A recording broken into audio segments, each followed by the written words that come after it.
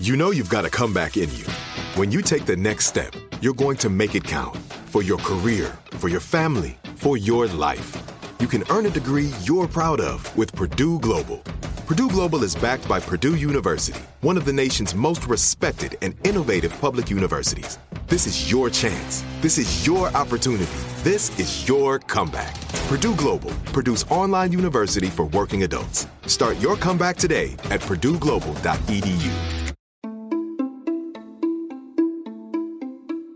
Welcome to Aaron Mahnke's Cabinet of Curiosities, a production of iHeartRadio and Grim and Mild. Our world is full of the unexplainable. And if history is an open book, all of these amazing tales are right there on display, just waiting for us to explore. Welcome to the Cabinet of Curiosities.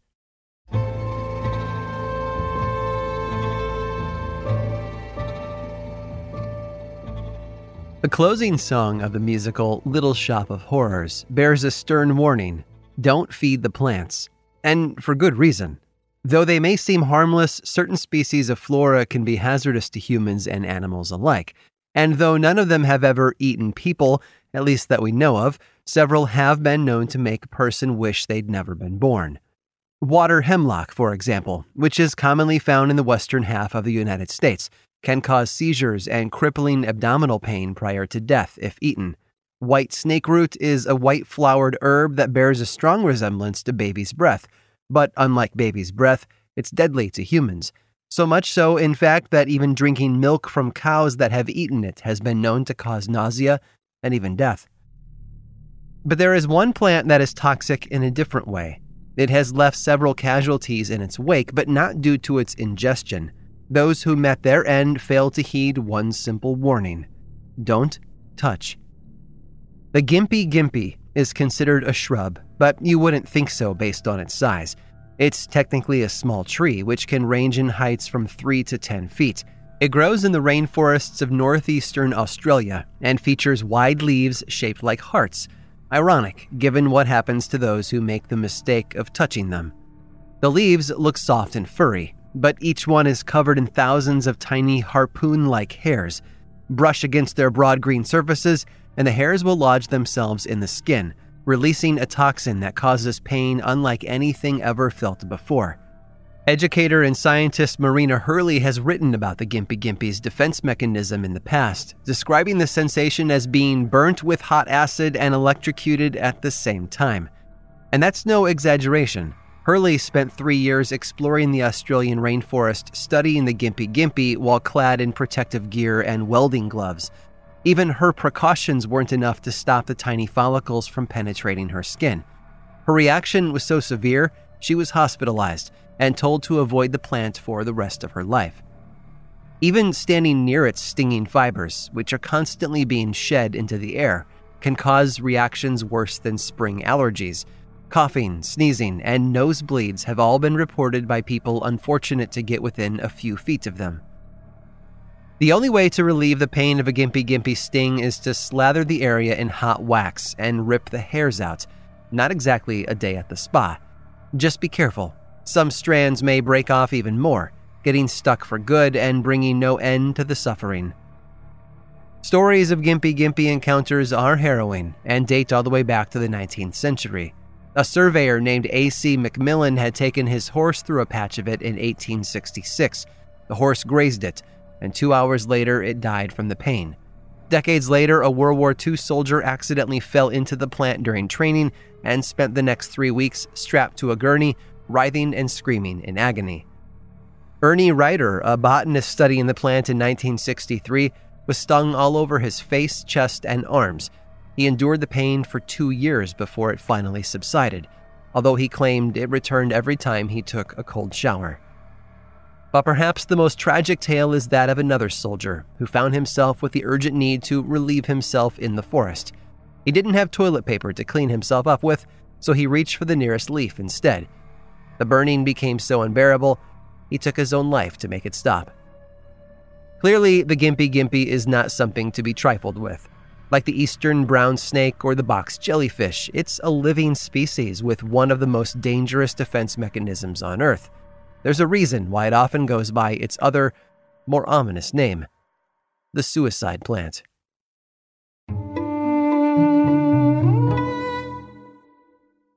Do you dream of a healthier life, but education feels out of reach? Trinity School of Natural Health makes holistic education accessible with online programs to fit your busy schedule. Trinity School of Natural Health makes holistic education accessible with online programs to fit your busy schedule. Trinity School's Certified Natural Health Professional Program is the perfect entry point to gain foundational knowledge to empower yourself, your family, and your community to live healthier lives. Turn your passion into a career. Visit trinityschool.org for more info now. Whether you're a savvy spender maximizing your savings with cashback rewards, a thrifty rate watcher seeking the lowest interest, or a travel enthusiast looking for extraordinary perks, Kemba Financial Credit Union has a visa to complement your lifestyle and unique needs. Apply today at Kemba.org to unlock a limited time 2% cash back on purchases and pay 0% interest on balance transfers for an entire year with a new visa from Kemba. You deserve a card that works for you. Restrictions apply. Offer ends June 30th, 2024.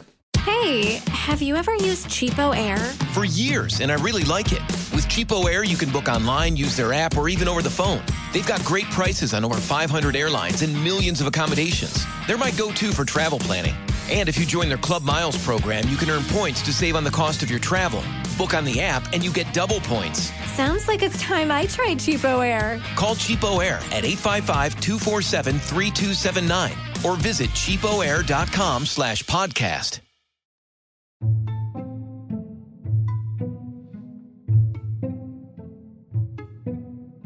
Everyone has to start somewhere if they want to move up in the world. From the mailroom clerk who works their way to the corner office to the young violin student practicing with dreams of the Philharmonic, people don't often start out at the top. It takes hard work, determination, and a healthy dose of blind luck. Harry got his start on a dairy farm in rural Pennsylvania. Born in 1879, he eventually became a resourceful and opportunistic child. The main job his parents had given him was to tend the farm, but he also started milking the cows on the side to earn extra money. When he got older, he raised frogs at a pond he dug himself, selling them to local restaurants who made frogs' legs. Harry hadn't come from a big family, which was probably why he wanted one of his own as he got older. After his marriage to Blanche Edna Hyson in 1900, the couple got to work on growing their brood, 16 children in all. Harry's mother and aunts also moved in with him, which made for a pretty crowded house. Of course, it took a lot of money to feed those hungry mouths. Harry, thankfully, made a decent living working for his father-in-law's cannery before finding his way to managing a dairy farm in Pennsylvania, a job that obviously reminded him of his childhood days. Harry enjoyed his work, and he was quite good at it too, but he also knew that there were bigger opportunities out there. In 1916, he answered an ad placed by a man named Milton. He owned several dairy farms in a town an hour north of Harry and hired Harry to work at one of them. A year later, though, he was promoted to manager at a new farm where cows were milked by machines instead of a farmer's bare hands. And that was an exciting glimpse of the future. Sadly, it was also a costly endeavor, one that Milton had no choice but to shutter in 1919. Harry, looking to make ends meet between jobs, took his newfound unemployment as a sign to start his own company making confections. His sweet treats were popular in the local stores, but he wouldn't be able to keep up with demand unless he improved his manufacturing process. This required capital to buy better tools.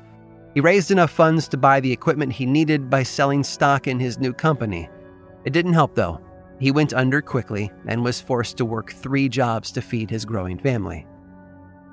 But Harry continued to experiment with candies and confections out of his basement on the side. He even went to work for Milton again, who gave him a job in the shipping department at one of his factories. And it was here where the struggling candy maker found exactly what he needed to get his new business off the ground. Harry launched his new company in 1923 and sold candies to local department stores. Milton wasn't mad, though. He didn't see his employee as competition, but as a customer. You see, Milton was Milton Hershey, founder of the Hershey Candy Company, and he was selling Harry all the chocolate he needed to make his own products. Among them were chocolate bars, nuts and raisins coated in milk and dark chocolate, plus an entirely new creation. You see, another candy maker had been having trouble fulfilling orders from a particular customer with a very specific request. They had asked for something no one else was making, and Harry saw a way to step in and save the day. He fulfilled the order and decided to sell the new product as part of his line as well. It was a simple concept, really, a round disc of chocolate filled with a filling in the center. He sold them for a penny apiece, and sales boomed immediately.